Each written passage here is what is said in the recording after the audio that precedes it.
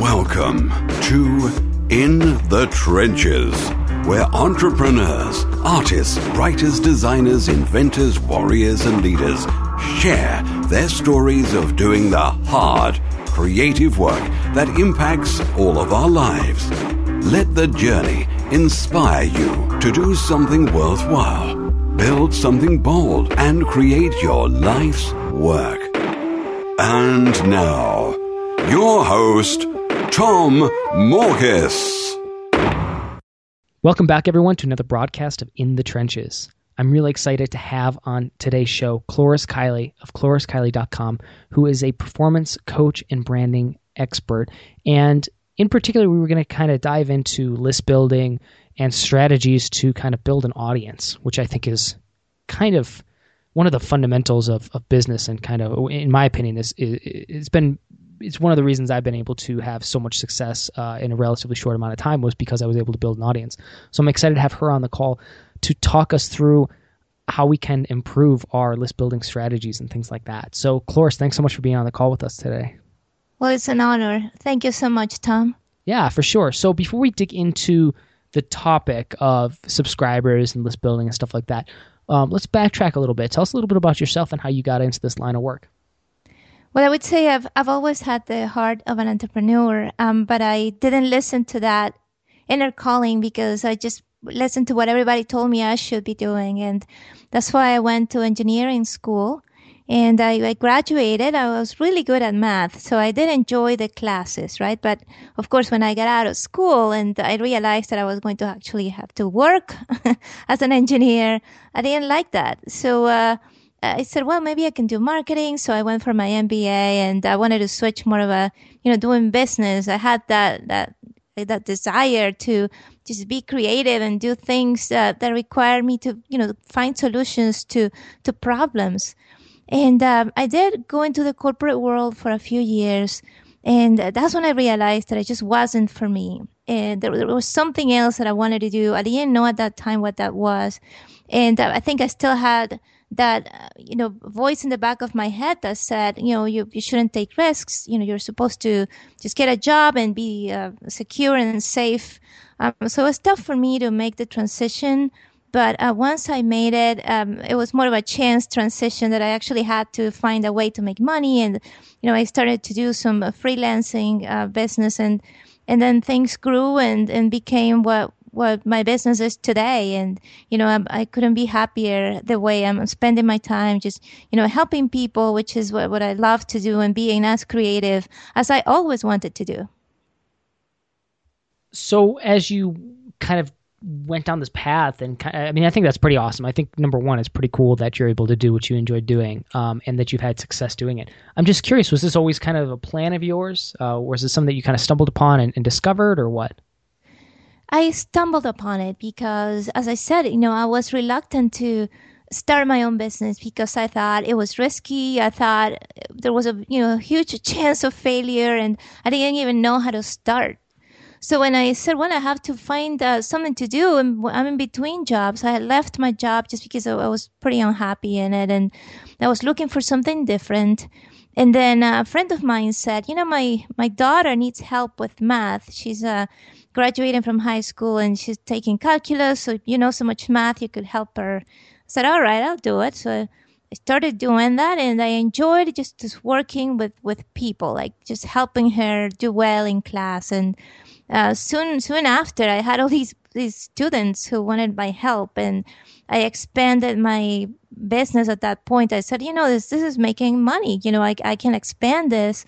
I created an SAT and ACT business, just helping students with test prep. I expanded that to grad school. Then I expanded that to job search to help people who were looking for a new job. And, most recently, just helping authors and coaches, entrepreneurs who are, want to share their message, how to do it well, how to grow their list, their subscriber base, and their client base. So I think it's been an evolution, but the common denominator, Tom, is that I'm making a difference in one person at a time, and that's what fulfills me. Like, that's what gives meaning to my life. It's very cool. And I'm on your website right now, and I see that you've been on TV a number of times, and it seems like you kind of been all over the place, like in some context, both in TV and then blogging and stuff like that, guest posting. So tell me a little bit about I'm really curious, how do you line some of that stuff up? What I would say is a combination of persistence, dedication, and just knowing the right way to approach these people. And that's why, like, because I made a lot of mistakes. So don't think that I started out and everything was working perfectly. I made so many mistakes, Tom, and I learned from my mistakes.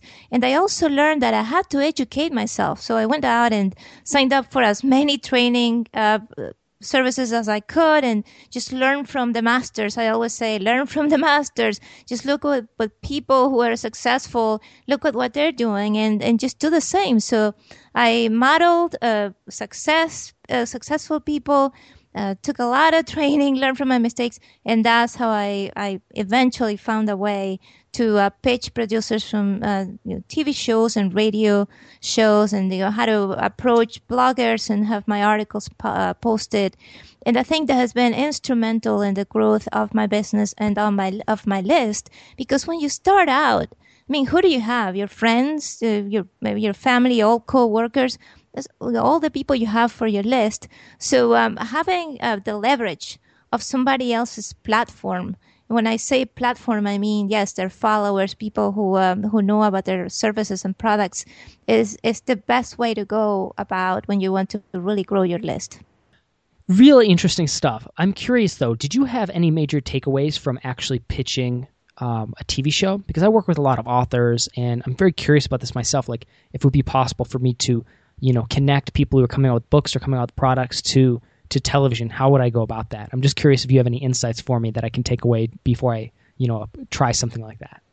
Oh, yes, definitely. Well, the first thing you have to realize is that if you have a book, for example, it's not your book is not the only topic of conversation you have to approach a TV producer.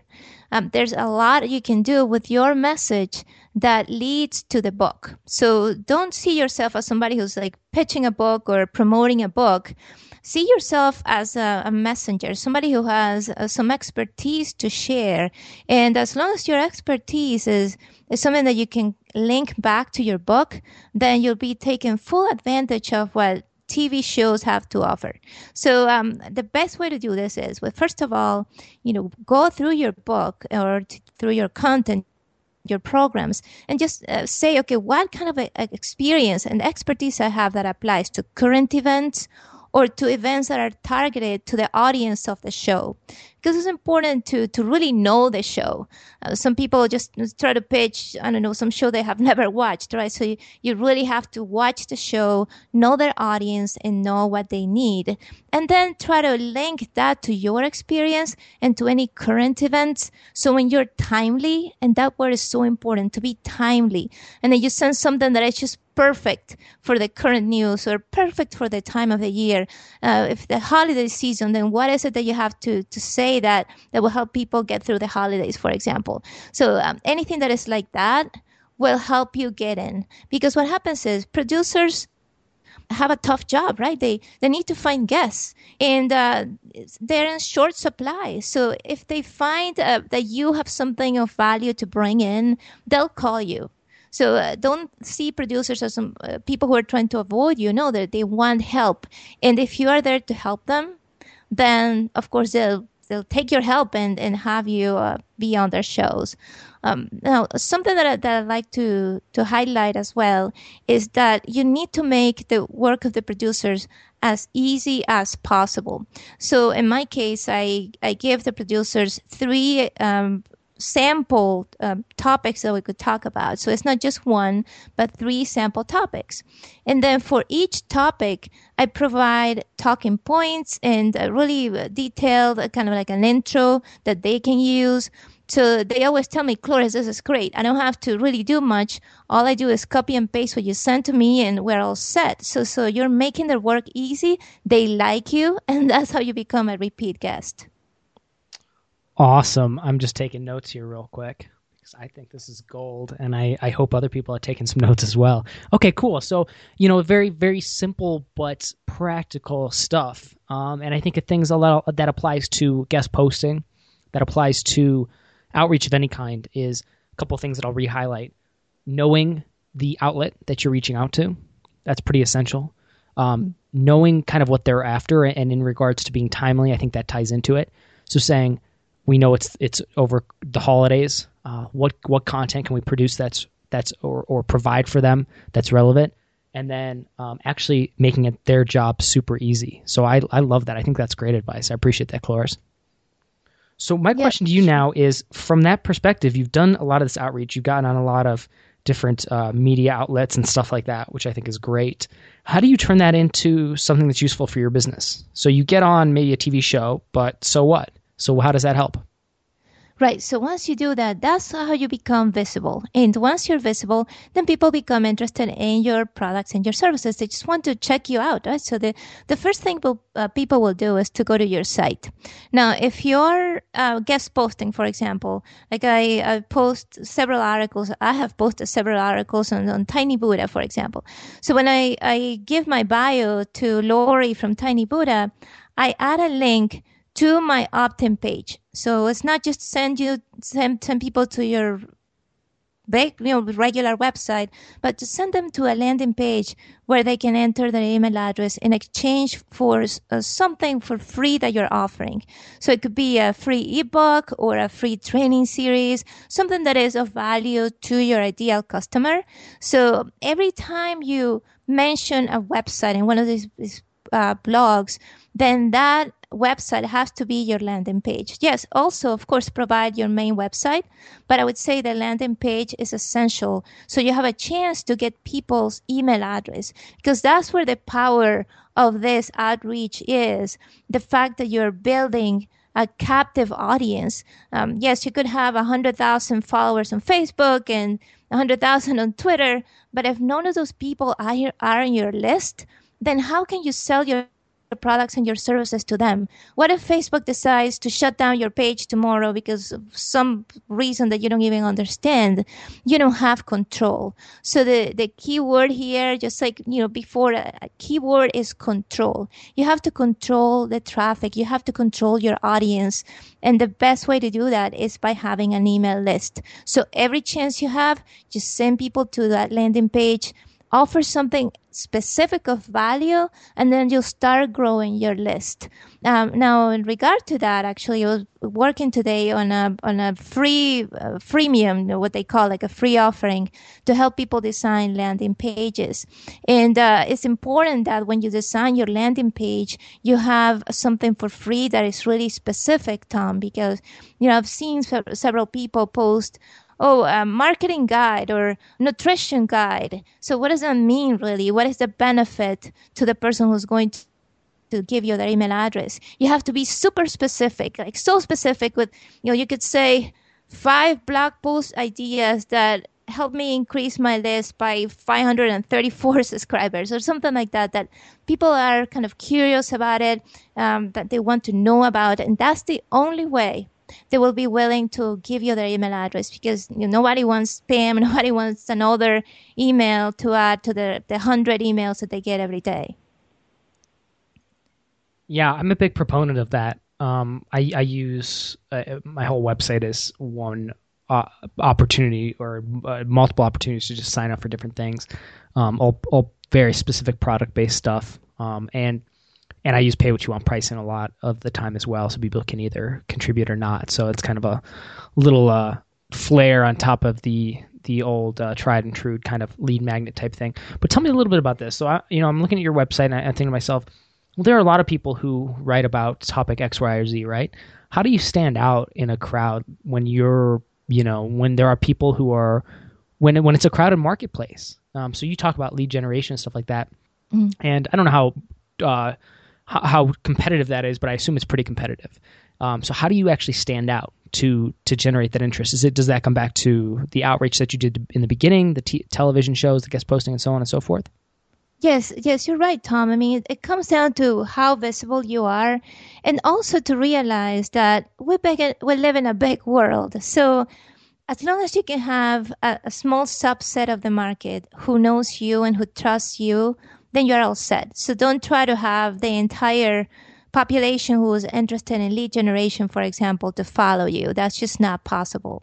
It just comes down to finding a group of people who have connected with you, who have met you through either a TV show or radio, or they have read your post, and who can kind of relate to you, right? Because there are so many people doing the same or focusing on the same topic, but you cannot relate to all of them, right? There are some people that you actually like, that you want to hear more from. I subscribe to a lot of lists just because of what I said before. I like to model successful people.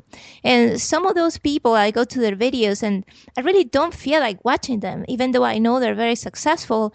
There's something that I just cannot relate and connect with them. So same thing happens to people around you. Some people will love you, some people will not, and that's okay. So I think it's important to realize that we cannot serve everybody, and that we have to just focus on the group of people who like us, who connect with us, and just by being you, you're being different. I mean, I could try to explore the same topic as somebody else, but I'll do it with my own flair, with my own story, with my own experience behind it. And that's the best way to differentiate ourselves. Awesome. Great stuff. So once you actually get people to your website, they're signing up for something, how do you go about, selling your products and services? How do you know what to sell? And what do you do in particular in this case? Well, what I do, it's important to also manage the communication that you have with the people on your list. And the first thing you must do is to have it's called an indoctrination series, but it's basically a series of emails that you will send to people to say hello, to say welcome to my community, and this is who I am, and this is what I have to offer. Because let's say that you register for something or downloaded some free ebook today, right? In 3 days, it's likely that you don't remember who that person was. Who's this? So if you see an email a couple of weeks later, you'll probably send it to spam. So it's important that you immediately follow up with the new people who have joined your list. And then you tell them about yourself. What's your story? Why are you there sharing your expertise? And what else do you have to offer to them? It's also important that you set expectations. So if you're going to email them every day, you should say so. If you're going to email them once a week, also tell them when. So you have clear communication and they remain on your list. Of course, now that you have them, you want to keep them, right? So you have to kind of create that relationship with them, ask for their feedback. And once you have that first series of indoctrination series of emails, then you can do what Ryan Dice calls an engagement series. And that's when you really offer your products and services. So you could have a strategy. Let's say, well, every couple of months or every month, I'm going to offer one of my products to my list. So then you create a series of emails in which you introduce them to some valuable content, and that content is related to your product. Because if you just send stuff for sale all the time, people will unsubscribe. So you have to mix a variety of content that is for free with your paid products and services. And what happens is when you offer something for free, you're building trust, you're building authority, and that's what makes people make the decision to buy your stuff, right? They have to trust you. They have to know you. And that's why it's so important that you provide value without charging for it. Very cool. And when you started doing this, did you know what you were going to actually sell? How did you figure that piece out? Well, I figured that by actually asking colleagues and my current clients. I said, okay, what is it that you're struggling with? What would you like to see? So it was a mix of research and getting the information from colleagues, because what happens is, since I'm helping fellow coaches and fellow authors, then of course I'm one of them. I know my own struggles, and I can talk to them and say, hey, what are you struggling with? How can I bring a solution to your problem? So in my case, it's a little bit easier. But if you're not working with your colleagues, if you're not helping them, you can just go out and do research, right? So research could be just direct, one-on-one, ask people, send a survey, ask them what they need. Or you could also just go to Amazon and just Google the topic of your expertise and see what people say, especially when you go to book reviews and people give a bad review. Just check what they say. What is it that was missing? What were they looking for that wasn't met? And that's where you can come in and give a solution. See, so you got to find alternate ways to do research. And also you can go to just Google and Google your competitors. Who are they targeting? What kind of products do they have out? And as I always say, model the masters, learn from the masters, and then do something similar to what they're doing. Not copying, of course, but modeling. Love it. Love it. So how have you gone through any personal struggles yourself selling anything? I think it's interesting because anytime anybody tells their story, it always seems pretty smooth. But I usually, at least my experience and the experience of a lot of people I've spoken to has been that the reality is anything but smooth, that there's a lot of hurdles, there's a lot of struggles.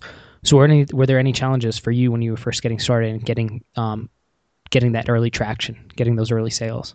Oh, definitely. There were a lot of struggles, and there are still struggles. I think the life of an entrepreneur is just overcoming obstacles and then learning from them and becoming a little better every day, and then handling the next obstacle because they don't end.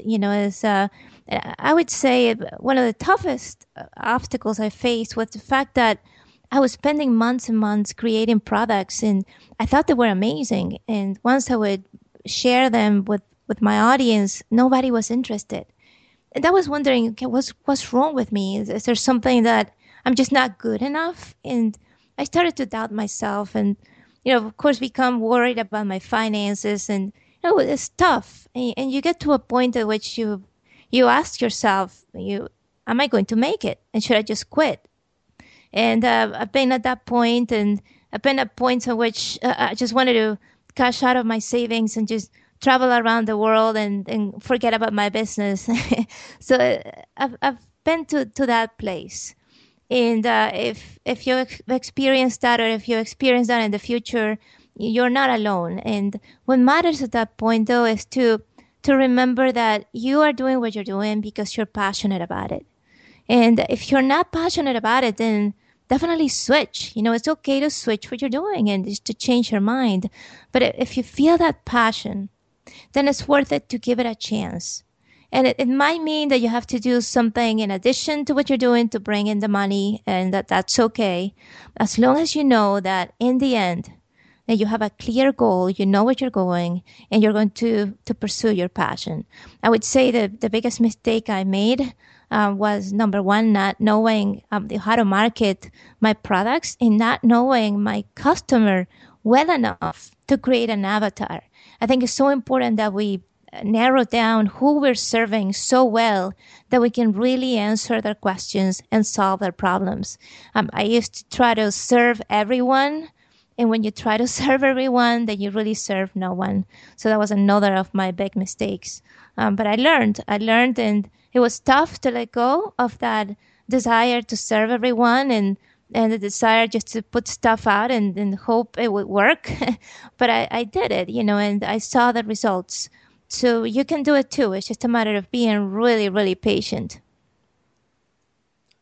Love it. Good stuff. I guess since we're coming up to the top of the half an hour, are there any big takeaways from you where you're at now, kind of where you're going, that you'd like to share with the audience? So these are people who are building businesses themselves, online or off, and so I think the idea of building something from scratch, going from 0 to 1,000 is always very interesting. But I'm also always curious about the 10,000 to 100,000, 100,000 to 1 million in revenue, but it's not always about revenue, but just growth in general. So I'm curious, any major takeaways about where you're at and where you're going with your business and that we can learn from? Well, I would say always try to become a little bit better every day, to produce better products every day. And there's one thing I always say to all entrepreneurs that you have to practice the 3 P's every day. And the first P is to partner. Okay. So you got to find people who support you, people who might be able to work with you as joint venture partners, or just to support you during this tough road of being an entrepreneur. So partner every day, nourish your current relationships, and find new people to meet, and so you feel that you're part of a community. Then the next P is for produce. So produce new products, enhance your current products. You should always be creating something new. And then the last P is for promote. So that means to promote your products, your services, your content. Every time you create a new piece of content, it's not just created and hope that people go to it. 80% of the time, you should be working on promoting your content, your book, your products, your services, your message. Okay, so if you do those 3 P's every single day, then you'll be successful.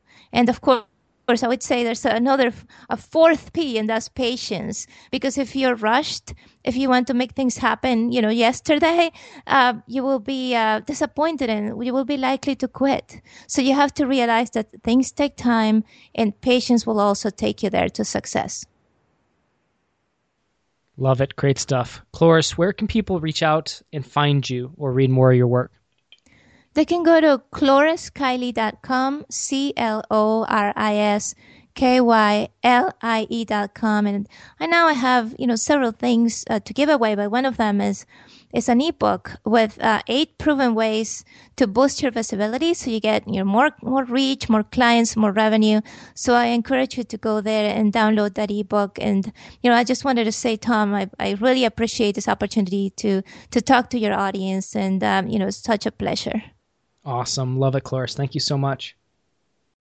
And that wraps up another broadcast of In the Trenches. If you'd like to check out the show notes, just head over to tommorkes.com/podcast, where you'll find the latest broadcast. And if you enjoyed today's broadcast, please do me a favor and leave a rating and review on iTunes. That's the fastest, simplest, easiest way to support my creative work, and it would really mean a lot to me. As always, this is Tom Morkes, and if you're listening to this, you are the resistance.